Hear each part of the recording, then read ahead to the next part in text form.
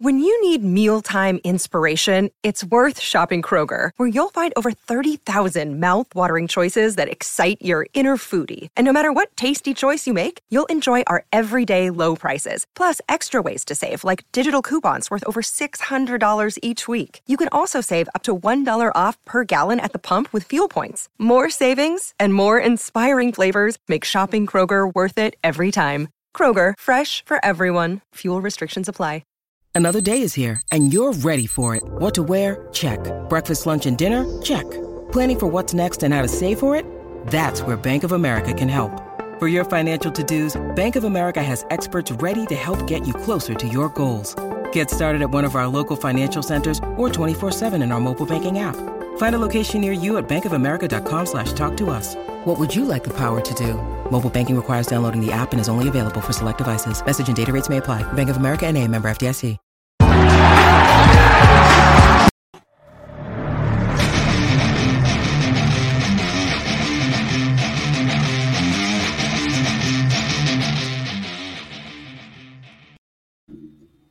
You're listening to the AZ Wildcats podcast brought to you by DraftKings. Great deal going on right now. You throw down $5 on any NFL game, and guess what? If you win that, you get $100 in free plays. Code word PHNX, DraftKings Sportsbook app.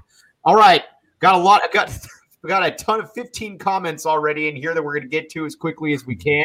But joined by John Brogan, who's nice enough to fill in for Brad Allis. You might know John from his time at the radio with myself, so glad to have you on, my man. Excited.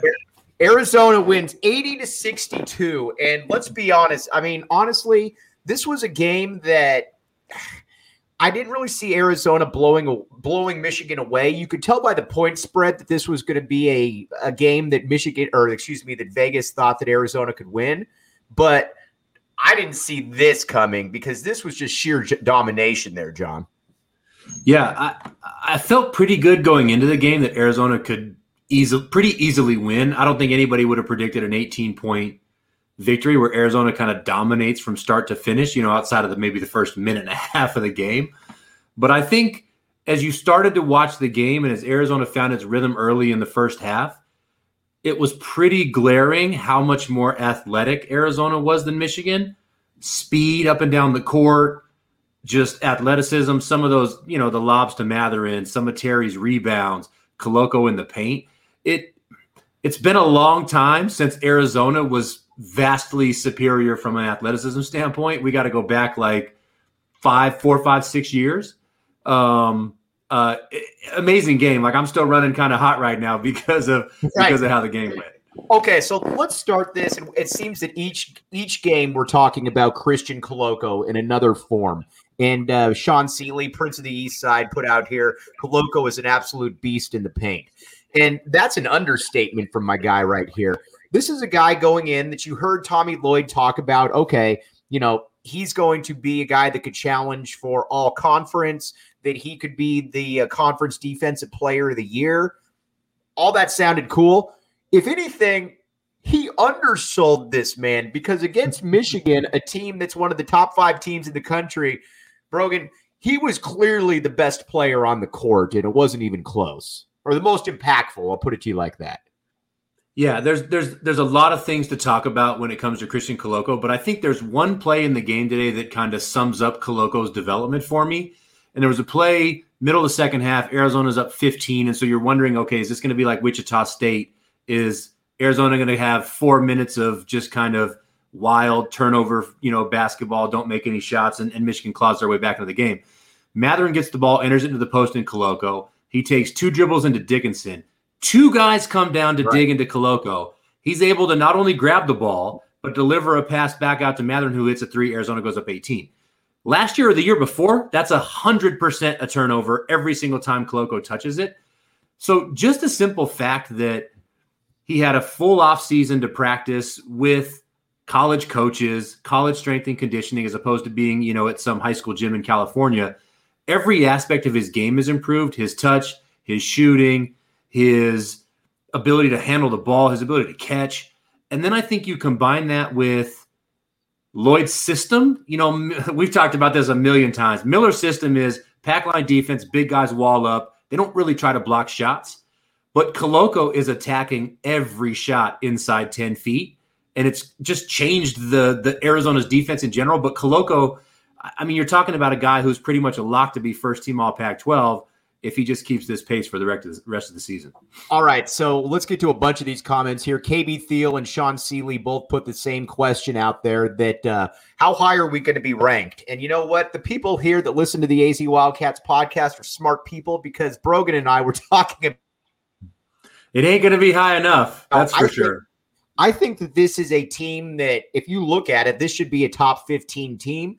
But you made a good point, too, where you said that generally that's not how these things work. Explain what you meant by that. Yeah, so when a team's unranked, I almost feel like rarely do the voters want to admit they were so drastically wrong with certain teams that they don't just ramp them up into the top 10, top 15. Right. I think if you combine that with Michigan's loss to Seton Hall, it dilutes this win just a little bit. And so I think you're going to see Arizona around 20. They're too good to be, creeping in at 25. They're showing up as like the third or fourth team that, also votes or whatever. But, if you look at a team like St. Bonaventure, 22nd coming into the game today, they smack Marquette by 20. Look impressive doing it. Do you see Arizona jumping them? The pollers already like St. Bonaventure. So I think it's going to be 20. I don't think it's high enough. I think, to your point, Arizona should be somewhere around 15 the way they're playing right now.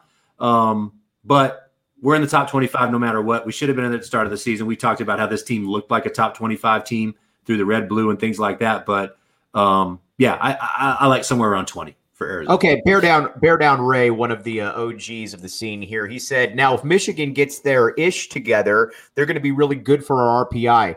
And honestly, guys, I don't worry about that at all. Michigan is going to be a good team. Yes, they lost to Seton Hall. I think you might also find out that Arizona was a bad matchup for them because of just the length and the athleticism. And our guy Jason Shear was there, and he was messaging us in group during the game, and he was saying that, is it as stark on TV as it is here, just how much quicker Arizona is.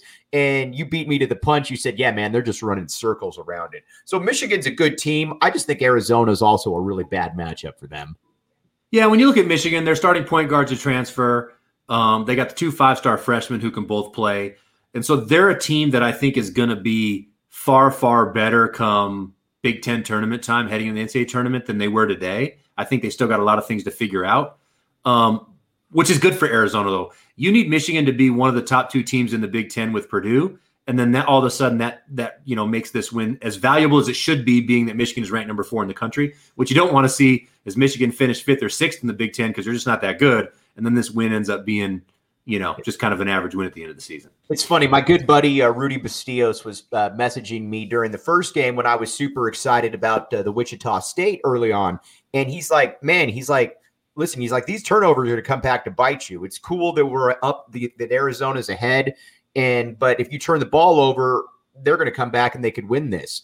This was the game where at the half, I believe Arizona had 3 turnovers. And I think this is what Rudy was talking about, that, you know what, if you don't turn the ball over with the kind of impact that you have out here, this is a team that can cause some real problems. And you saw a much crisper brand of basketball, Brogan, which turned into a far more dominant performance.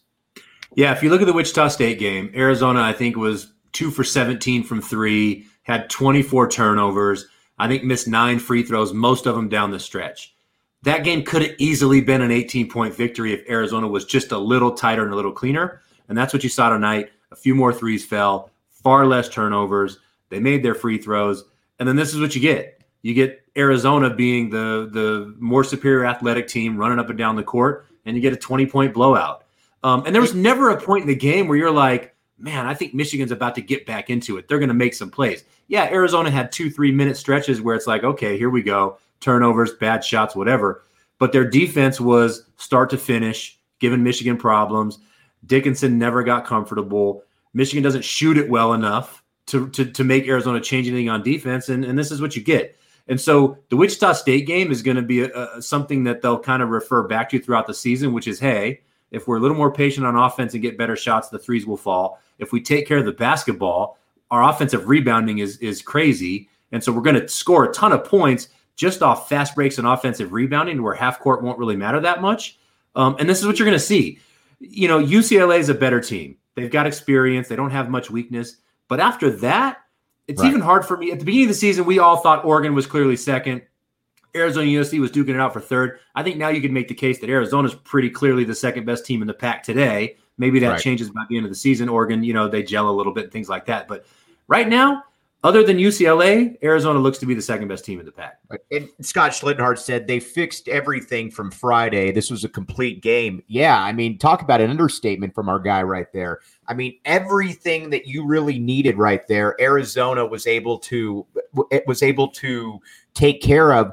I think what's also interesting, though, about this is that Arizona can play with about anybody here. And here's what I mean by that. You've got a team. Arizona can go big all day if you want. You can throw. I mean, we were talking about it during halftime about how you had Oumar Ballo and Christian Koloko out there at the same time. Now, again, I don't think that you're probably going to see that much, nor should you. But you can go big. You can go small. But the great thing about when you go small, Brogan, is that our Arizona small is still 6'6", 6'7", 7 foot, 6'3", 6'1". They can basically match up with about any team they need. Yeah, and if you look at all the players Arizona plays, Kerr, they list him at 6'3", he's probably more like 6'1", 6'2". Kyer, same boat, 6'2", 6'3". Everybody else is 6'6" or above. Larson, 6'6". Even though he looks like he's 6'8" out there. When I look at him, I keep thinking he's Tubelis when he subs in the game. I'm like, oh, crap, that's number 3. That's Larson because he just looks tall. Right. Aiken, 6'8". Dalen, 6'8". Matherin, 6'6", 6'7". So everybody they play is 6'6" or bigger. They're all long. They're all athletic. And so Arizona doesn't really go small, to your point. When they go small, they're still 6'6", 6'7", and 6'10", which is like the average starting college basketball lineup when Arizona goes small. They have NBA size. Their starting lineup is an NBA starting lineup. It's 6'3", 6'6", 6'8", 6'10", 7'1". And it's going to be a tough problem for everybody else to match up with, especially when you've got Koloko anchoring the defense, because shots are hard to come by inside 10 feet against Arizona. Right. You know what also isn't hard to come by? That's the DraftKings Sportsbook app. Throw in code word PHNX for new customers. You throw down $5 on an NFL game, and guess what? If either team scores, which they will, you get $100 in free plays. It's really that simple. By the way, Brogan, you're a bettor. Did you make any money today off your DraftKings Sportsbook? Well, I was down a lot because the NFL was rough on me today, but I had a good chunk of money on Arizona money line, so I'm up a little bit. All good though. And that's where you go. DraftKings Sportsbook app. Here's the deal. It's 21 and up, Arizona only. Gambling problem, call 1-800-NEXT-STEP. New customers only. Minimum $5 wager required, or a minimum $5 deposit, $1 wager required. Eligibility restrictions apply. See DraftKings.com/sportsbook for all the details. They got you covered. All right. Now, the great thing about this is that we have so many interactions. We got over 50 comments already here from people, and appreciate you all. So let's get to a point that I think Luis Molina made that caught my attention earlier. Kids are going to want to play in this system. And I think a lot of people, especially on the heels of Sean Miller, you're one, who recruited at an astounding level. And people are saying, well, why isn't Tommy Lloyd recruiting like that? Well, to me, there's some obvious reasons why you can't. But this is going to be an easy games like this, Brogan, are why you and I have never really been worried about Tommy Lloyd recruiting, because I don't have to tell you anything. I can literally just put in this film for you. You can watch this game and see how we play. That, to me, is going to be the recruiting pitch for Tommy Lloyd right there. Yeah, there were two things that were going to need to happen for Lloyd to be able to get his recruiting to a place that's got Arizona, back to kind of that top 5, top 10 national team. And that was the first thing, was get some film that shows people like this is a style you're going to want to play it. I can tell you it's going to be like Gonzaga, but until you see it, it's going to be hard to believe. Now you've seen it. It's just like Gonzaga, but like the more athletic version of Gonzaga, which is scary. Right. The second thing is you still got the IARP out there. And Lloyd's not going to be able to go full speed ahead recruiting from until that's resolved. And the postseason ban is just this 1 year thing that they've already taken on. And there's nothing in the future that says, hey, I can't play in the tourney if I come to Arizona. So check for one of those, because the style, again, it's going to be one of the easiest styles to recruit to, because you get up and down just like you do in AAU basketball. They press, they play a little zone, they throw a whole bunch of lobs, they shoot a bunch of threes, they shoot pull-up threes on fast breaks. So, I mean, we haven't been worried about Lloyd's recruiting ever, but he's been fighting a little bit of an uphill battle. This is a massive step, is one, getting a signature win, but two, having a style that does it where you're like, okay, that's pretty easy for me to see myself playing in if I'm a 5-star recruit, for instance. Oh, it's super easy. Now, a lot of people are mentioning, and by the way, KB Thiel, great point right there. AZ money line sounds like backing the A to me. I also hit that. We're a big fan of the term backing the A here on the AZ Wildcats podcast. So you know what? Anytime you can back the A, make sure you can back the A. All right, now let's get to a couple other points here. A lot of people asking about Pelle Larsson. Now, I think it's very important that you don't overreact to Pelle Larsson, because keep in mind, this is a guy that was out for 2 months with a broken foot. Now, you just don't come back and look sharp from that. I think he'll be fine. The one thing I will say, though, is that no matter when he does get fine, this is your starting lineup right now. This will be your starting lineup where you got Kerr, you got Ben Mathurin, you got Dalen Terry, you've got Christian Koloko, and you got Azuolas Tubelis. I'm not tinkering with that lineup at all, no matter how good Pelle Larsson gets. Yeah, and here's the thing, right, is the question for Arizona's starting five before the season started was, are they going to be good enough defensively with Tubelis at the 4, Koloko at the 5? Koloko's pretty much proven that he can guard wings on the perimeter, switching and screen and rolls, hedging screen and rolls, things like that. And he's the elite rim protector. And so Larsson getting hurt almost made Lloyd's life easy, because he could run out the obvious starting 5 that he had, right? The question was Terry or Larsson. It made it easy for Terry. But then you see how the first 5 games have went, and there's no way you can take Terry out of the lineup. He does way too many things. I mean, you see him jumping over the top of everybody on the court to get rebounds. He's a point guard with the ball in his hands. I mean, he even hit a 3 today, which is just all bonus money. But there's no way you can change this lineup. The thing I'll say about Larsson, he missed a month and a half of practice with a foot injury, but defensively, he doesn't hurt Arizona. In fact, he helps Arizona because he can switch on to power forwards. He can guard guards. Defensively, you're fine with him. His offense, I'm assuming, will eventually catch up. He's an elite 3-point shooter. He's pretty good with the ball. So Larsson, he's kind of the perfect guy to come off the bench who can get you a few buckets, play good defense, and just keep this thing humming. Yeah. Let's talk Ben Mathurin now. I think a lot of people were wondering, our guy Jason Shear, Cody Martin weren't exactly huge on Ben Mathurin. I'll put it to you like this. But you and I were, and I'm wrong on all kinds of stuff. So is Brogan. We didn't see Christian Koloko making this jump at all. We thought, even close. So this isn't an I told you so moment at all, but it's about to be. But Ben Mathurin is an NBA player. What you saw out there today against Michigan was a guy who was clearly physically more gifted than the other players on Michigan, from the fact that he can get to the hoop, how strong and athletic he is. This is a guy that at bare minimum is a 3-and-D player at the next level. This is a guy that will play in the end. Whenever he does declare, he will play in the NBA for a long time, Brogan. Yeah, and today was big for him because you've got Caleb Houston at Michigan, who, top 10 recruit in the country, like borderline lottery pick in next year's draft. There was like 30 or 40 NBA scouts and execs in the gym tonight. Granted, it was Vegas, but they came to see Mathurin versus Houston. And Mathurin was light years ahead of where Houston's at this point. And so I think this is Mathurin's kind of signature game for him, where he can say, look, against another big-time NBA prospect, I was clearly the better player. And he did it all kinds of ways, offensively, defensively, hit threes, attack the bucket. And so it's his most complete game against the best competition he's had. And the question about Mathurin is going to be not if he leaves, but when he leaves. And it's most likely going to be at the end of the season if this kind of trajectory keeps up. My tweet about the difference between Arizona and ASU yesterday got a lot of action on there. I think the tweet has aged well so far. I wanted to put up Bear Down Ray. He said, my son started roasting a teacher at his school for wearing scummy gear. Ooh, that shirt is gross. I don't like it. So damn proud. There you go. I've met Ray in person multiple times, and you know what? Ray's a guy that is a leader of men and has great character, and that certainly shows that. Now, let's talk some more now about just kind of the individual aspects. And here, and Andre Veras makes a point that I was going to get to, but you know what? Let's hop on there right now. Andre Veras said that he was expecting, and I'm looking for the comment here, he was expecting a little bit more out of Kim Aiken.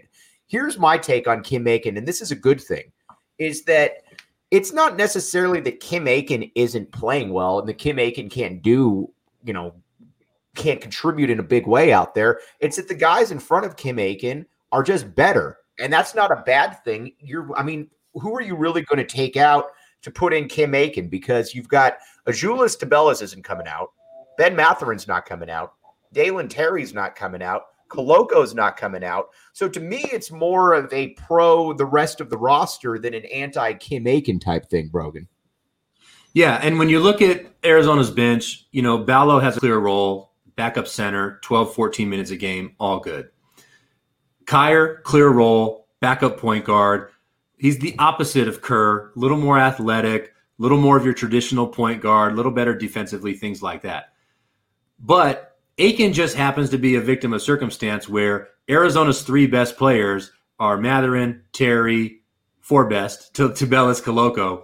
But three of those guys play the same position he does, which is that 3-4.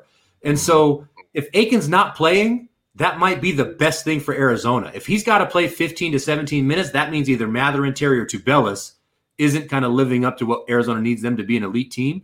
So I look at it as the exact opposite. I don't expect more out of him. When he's not playing, that's the best sign to me for Arizona basketball, because that means those other three guys are just killing it, and there's just not many minutes for him at that point. All right, Bob says, is Ballo more advanced than we thought he would be at this point? And to put it mildly, Bob, you're a yes.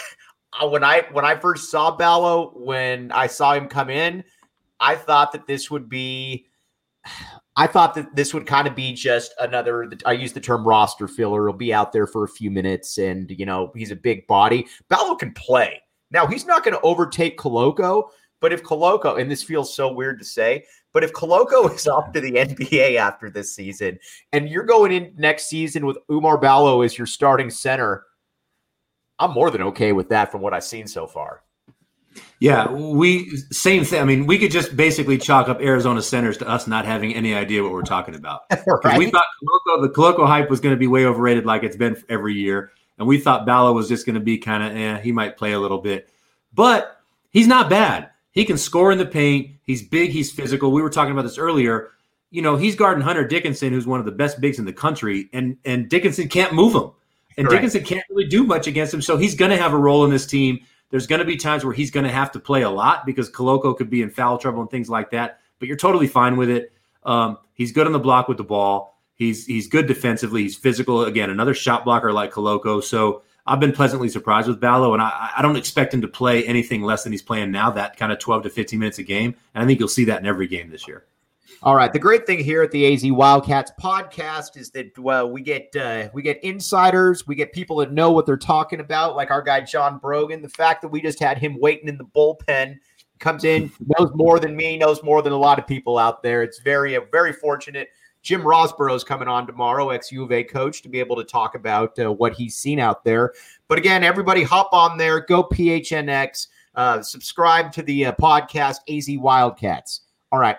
Now, let's get back to Sean Seeley makes an interesting point here that Arizona, do we have a leader or a go-to guy in the clutch yet? And I think against Wichita State, we saw at least who Tommy Lloyd believes that is, and he believes that go-to guy down the stretch is Azuolas Tubelis. Because when the game was close, every single time down the court for 3 or 4 times, the ball was going to Tubelis. So that to me is the example, or basically the best way that you can put it, that if a game's close, who are you going to? This game wasn't close, but I could also see that being the case where you go with Tubelis. But you got other options, though, too, Brogan. On a given day, it could be Koloko. It could be Matherin. Kirk Kriisa shows that he's more than comfortable shooting and taking big shots. So there's a lot of different avenues that Lloyd can take. But so far, to me, I think Tubelis is the guy that they at least looked and showed early on. Yeah, and it's funny because when I look at this team, I think there's two kind of glaring, I don't want to say weaknesses, but two glaring questions I have that'll determine kind of how deep they go in the tournament. The first one is shooting, right? Mm-hmm. Kerr obviously can shoot it. Matherin's a pretty good shooter. Everybody else is question marks at this point. So can they shoot it? Through, the first couple of games, transition, offensive rebounds have made up for any lack of shooting they've had. The second thing is exactly what Sean Seeley asked, is who is their leader? Who's their go-to guy? I think it's going to be matchup specific. I think it was Tubelis against Wichita State because they were so small. And anytime you can't match his size, he's going to dominate you in the paint. I think if you play a bigger team that can maybe neutralize Tubelis, I think it's going to be Mathurin at that point. I think Kerr's definitely not afraid to hit a big three if we need one. But I don't think we know who the guy is yet. I think it's matchup specific. And I do think that's something they're going to need to find by the end of the season is like, look, if it's 65-65 and there's 12 seconds to go in the game and we're inbounding the ball, who's going to have the ball in their hands? I kind of think it's going to be Mathurin right now. If Lloyd, gun to his head, he had to choose. But I could see Terry as a playmaker. I could see Kerr as an offensive threat. I could see Mathurin. I could see Tubelis. So I think that's still a big question mark for Arizona they're going to have to figure out. All right. Austin Knowles makes an interesting point here that I didn't have in my notes, but I think it's a great point, and that's why we like so much of the listener interaction. Who gets more credit, Sean Miller because of the pieces he left or Tommy? Now, to me, this is kind of a two-part question. First, you got to give Sean Miller kudos for sure, because generally when a coach takes over, he doesn't inherit this kind of talent. Look when Sean Miller took over after the KO Pennell thing.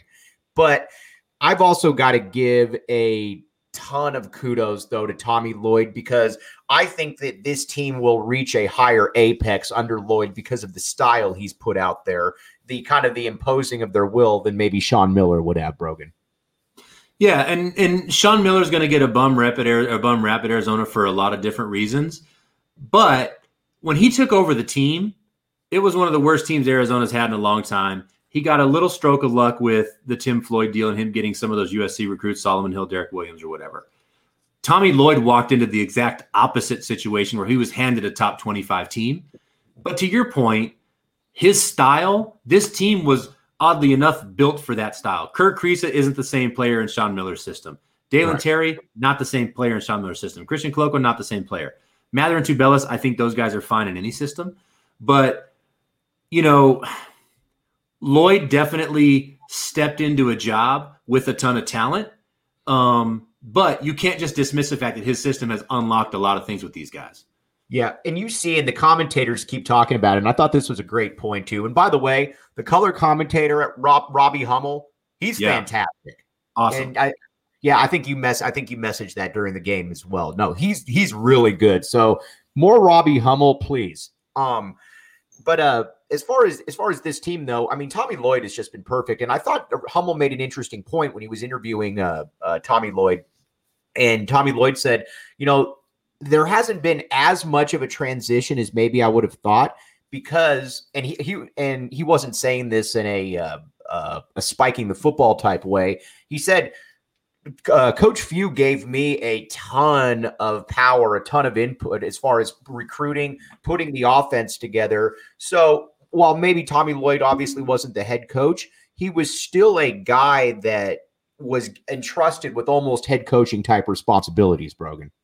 Yeah, you can go back and watch Gonzaga games over the last 2 or 3 years, and you'll see Tommy Lloyd standing on the sidelines, barking out instructions, calling plays, calling inbounds plays, calling defenses, more than Mark Few. Right. Like, obviously, Mark Few's the guy at Gonzaga, and the system starts with him. But Lloyd had so much kind of leeway there to run a program and get as much experience as he possibly could. It was funny because I had one of my buddies text me, Larson shoots that three with about 3.5 minutes to go, 4 minutes to go, whatever it was. And Lloyd just absolutely lit him up when he called timeout coming off the sideline. Oh, he was cussing him out. And one of my buddies texted me, he's like, it was kind of good to see Lloyd getting, Larson's ass for shooting that kind of bad time three, because Lloyd does look kind of like Mr. Nice Guy on the sideline. So you wonder if he's kind of got that fire in him. Oh, he showed it tonight. Kids accountable. But yeah, it was good to see that side of him because we haven't really had to see that yet. Kind of that fiery, I want to win at all cost, kind of thing. So that was something good that stood out to me tonight too. Okay. So by the way, you said the where was it here? Boog just says Robbie Hummel just finished his eligibility at Purdue. It did feel like he was at Purdue forever. I'll say 9 years. Yeah, right. Like 9 years for sure. All right. The future president of the United States, Matthew Rain, who I actually used to live with in college, made a point. He says, the only concern I have coming out of the weekend is the 3-point shooting. Brogan, we just talked about that. 5 for 27 against Wichita State, 4 of 21 tonight. Have to be better there, but what a game. And yeah, I think that's going to be something they're going to have to work on all season. And I don't know that that's ever going to be a strength of the team, mainly because you and I have followed a lot of these guys over the years. Dalen Terry's, and there's no bigger fan of Dalen Terry than me, but Dalen Terry's never going to be at least this year, a good 3-point shooter. That's just not in the cards. Tabella's kind of the same thing. Matherin's fine, Kerr's fine, but after that, you got a lot of question marks. But I think that you can mitigate some of that by getting out and running in the way they have and being able to kind of impose your will. Yeah, and it's weird because coming into every Sean Miller season, we're like, man, I wonder if this team can shoot threes. They don't really have any shooters, this, that, and the other. But then you look at the end of the season, the team shoots 38% from three, and they make a bunch of threes every game. This team coming into the season, we're like, well, Kerr can shoot, Matherin can shoot, Larson can shoot, Tubelis can make a three. Turns out, can't really shoot. So it's weird how it kind of flips. Right. But it's going to be an issue in a game or two, and it might cost them a win or two down the stretch. It almost cost them against Wichita State. But I think they more than make up it with their defense, getting out in transition, and how many easy buckets they're able to get with offensive rebounding to where they don't have to be the best 3-point shooting team. They just got to do like tonight, where the game gets a little funky and they go 2-3 minutes out without any sort of kind of easy buckets or things like that. Matherin hits those 2 threes and kind of keeps the lead to 15 to 18 or whatever. As long as they can make timely threes, I don't think they've got to make 10 or 15 a game. They just got to make some that matter, in those big situations, and I think they'll be fine. All right. One thing that you do want to do, though, you want to hop on the DraftKings Sportsbook app, code word PHNX. John Brogan, our guy right here, made some money betting on Arizona money line, and you know what? I think Vegas figured out, or the folks at DraftKings figured out, that Arizona is really good after the Wichita State game, because the fact that line closed at 3.5 shows me, and you're playing a top 5 team, shows me that people are starting to figure out where Arizona is in the grand scheme of things. DraftKings Sportsbook is the place that you're going to want to hop onto the app to get any bets that you can on Arizona. Make sure that it happens. All right, now the one thing about it, great deal going on. Throw down $5 on an NFL game for new customers, and guess what? You get $100 in free plays if either team scores. So you'll probably get $100 in free plays because one of those teams is probably going to score. All right, so now let's get back to some of more of these questions here. And let's see. Okay, great question here. They're kind of a back and forth between KB Thiel, Jose Roman about the elite. What is the ceiling for this team? It's an interesting question. I don't think we know the ceiling. This is certainly, at worst, the ceiling is certainly a second weekend team or second week team. But I don't know teams out there that are clearly better. Now, I disagree with some of the people out there. I think that UCLA is better than Arizona, mainly because they're battle tested. They got 4 killers on the court at any time. But if you were to tell me that Arizona was going to play UCLA in the NCAA tournament, Arizona's a live dog in that game. So I don't know that there's any team that they can't beat. I'll put it to you like that. And that's when you're talking about the ceiling. That's where I think it's important, Brogan. Yeah, I mean, I think Gonzaga, UCLA are the 2 best teams in the country, and I think there's a pretty good gap between them and everybody else. Then you start to get into all the other teams that exist, the Michigans, the Purdues, the Kentuckys, Kansas, Villanova, teams like that. Most of those teams that I've watched, I thought Villanova was a team that's like, okay, maybe they're the 3rd best team. They look pretty good. They had UCLA on the ropes and kind of blew that game late. But then they go lose to Purdue today. And so I kind of feel like, and again, I'm a homer, and I'm a proud homer. There's but I kind of feel like that. Right? I kind of feel like it's those 2 and everybody else. And I think Arizona has kind of proven they're part of that everybody else. And beating Michigan was a big key to that. Obviously, we're going to learn a lot more when they go to Tennessee. That's going to be another chance for them to show that, hey, maybe we belong in the top 10 even. But I agree with you. Arizona can beat just about anybody. And so second weekend, I think, is pretty easy. And then once you get there, Oregon State, UCLA last year, a lot of these other teams, USC, the Pac-12 as a whole, kind of proved last year that once you get in the tournament, if you can get hot, and with the amount of size and athleticism Arizona has, I wouldn't be surprised if they were able to make a deep run this year. Right. And like we just talked about too, there's no team that Arizona is going to run into where they're physically clearly outmatched. It's not like Arizona. We talked about this with Oregon a little bit, where, if Oregon doesn't play, Dante or some other guys, they got a bunch of 6'7" dudes out there, which will get eaten alive against a team like Arizona. Arizona doesn't have that issue. Arizona, like we talked about, you can throw 7 foot, 6'10", 6'7", 6'6" across the line. And so they'll go into any team where you're like, oh gosh, the Arizona doesn't match up there. Now, another game too that's going to be interesting, and Scott Schlittenhart and KB Thiel just put this out there, and the White Panda. He said, here are the teams that Arizona could theoretically go against and beat. You've already got Michigan on there, which is going to be a nice resume win. A lot of people right now are saying they're overrated. I think by the end of the year, Michigan's going to be a top 3 seed in the tournament. So you got Tennessee, then you got Illinois, USC, UCLA, Oregon. Arizona's going to have a lot of opportunities, Brogan, to really be able to push that strength of schedule. Yeah, and I think you're going to count Wichita State as a big win at the end of the season. They're most likely going to win their conference. They're probably going to be somewhere around that 20 to 30 range in terms of ranking because they're going to win a ton of games. But Arizona's definitely going to play enough teams that can go deep in the tournament to have a good sense of the tournament when it comes. I think what was frustrating about Arizona in the past, last 3, 4, 5, 6 years, is we only got to see 1 or 2 non-conference games, and they were usually in a tournament somewhere where it's like, okay, can we compete with some of these better teams? Now we get Illinois on the road, Tennessee on the road, Michigan neutral site, Wichita State neutral site. So going into the conference season, Arizona's going to have a really good understanding of where they're at. If somehow they come, away undefeated in non-conference play, they're able to win at Illinois and Tennessee, then you're looking at a top 10 team heading into conference play, which is going to be exciting. All right. Well, we always like to be able to make fun of ASU a little bit here. And KB Thiel says, what about Arizona State? Arizona State's just not very good. I mean, that's a team that I would be very shocked if Arizona didn't handle ASU twice. I think Arizona State Arizona's a terrible matchup for ASU across the board, to be honest with you. I mean, Arizona State's got some decent pieces. They're going to get better as the season goes on because they had to replace a lot of stuff.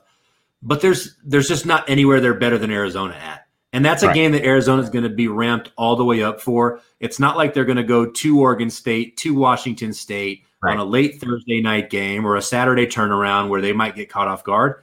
Arizona State will be a game where they're amped up all the way, and they're just better at pretty much every position. Right. And, when Marcus Bagley's your best player, who's a good player, but you know what? He's going against Benedict Mathurin, who is a better player. That kind of shows you right there what you're dealing with. All right, I got a couple of questions here before we sign off. Austin Knowles, by the way, Austin, great job hopping on in here. Some good contributions. He said, let's say they go undefeated in non-conference. Are they a top 3 team? Oh, I think it's hard. I mean, I don't know who's going to win out, but if you go undefeated going into conference play and you've beaten Michigan on the road at Tennessee, Illinois, I don't know if you're top 3, but you're certainly going to be in that top 5-ish range, which I think anybody would take going into this season, Brogan. Yeah, this is where polls kind of get it wrong.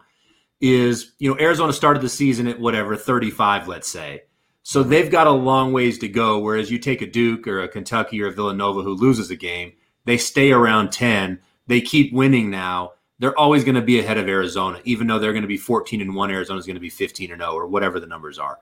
And so I think it would take something pretty ridiculous like Gonzaga losing to, UCLA, then Duke, then Alabama for them to not be ahead of Arizona heading in. Even with a loss, I think they're ahead of Arizona. Same with UCLA. If they lose to Gonzaga but win the rest of their non-conference games, they're ahead of Arizona. So I think it's 5 to 10 pretty easily. I don't think there's any way they crack the top 5 because there's too many of those teams. It's the same with college football. If you're ranked high to begin the season, you lose a game, you probably are still going to be ranked pretty high. If you lose 1, if you lose 2 or 3, okay, Arizona will pass you. But they started out so low, it's going to be hard for them to sneak into the top 2, 3, 4, 5 before conference play hits. All right, you're going to want to hop on the AZ Wildcats podcast. You're going to want to subscribe. Hey, Brogan, if you can hit it, I'm actually here. Okay, you're good. The AZ Wildcats podcast, subscribe. We got all the good stuff going on. This Arizona team is going to be a beast all season, so this is absolutely the time that you want to be hopping on here. We got more John Brogan. Coming on here as well. Jim Rosborough on tomorrow, and go PHNX a look. They're doing all great stuff. All the teams in state.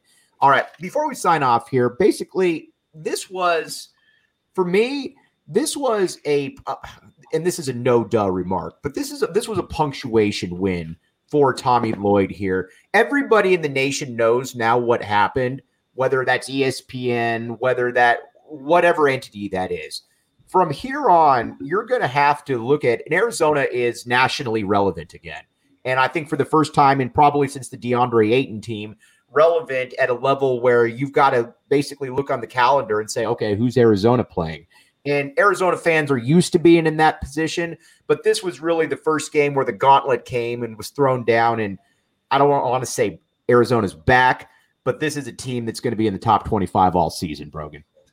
Yeah, when you go back to the coaching search, right, there was a lot of chatter about at Arizona, we don't hire assistant coaches, and this guy's never coached a game before. He can only recruit internationally. So I think more than anything, this was a statement game for Tommy Lloyd, right? Like first and foremost. But secondly, it's been a few years since Arizona's been nationally relevant on a realistic level. And this is going to definitely put them there. And you're right. Now, every national outlet, every national writer, they're all going to be looking for Arizona games, and especially those big ones coming up with Illinois and Tennessee for sure. All right, everybody out there, we really appreciate you. We hit record numbers today. I'd like to say that was merely because of John Brogan, but at the same time, it's also because Arizona beat Michigan. But we'll be back. I'll be back with you tomorrow. Brogan's going to be hopping back on here as well. Can't thank you guys enough for all of your contributions. That's what makes this thing go. Brogan, appreciate you hopping on, buddy, and love to get you back on here soon. Yeah, all I got to say is I picked a great time to hop into the season ticket pool because Arizona basketball is going to be ramping up quick. So get your tickets right now and bet. Can I get you to throw a back the A out? Back the A. I backed the A with my pocket today, so I'm all about backing the A. That's what you do. For John Brogan, I'm Mike Luke. Thanks for listening to AZ Wildcats podcast.